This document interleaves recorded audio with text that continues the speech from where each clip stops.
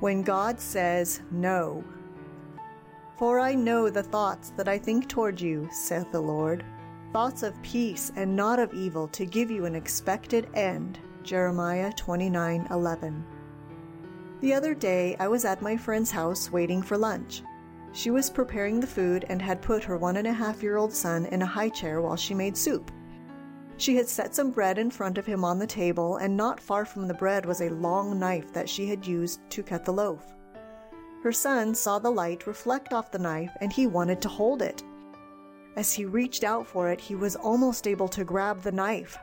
Fortunately, my friend saw it just in time and was able to scold her son and move the knife further away.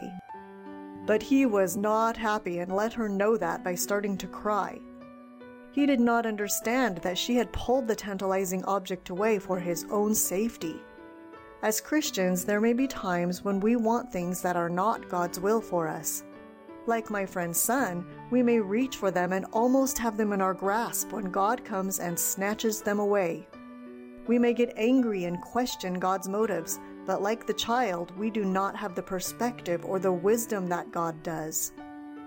Today, if there's something that God has taken out of your life and you are bitter or upset about it, think of this verse and of the child. God knows what He is doing. He loves you and wants the very best for you.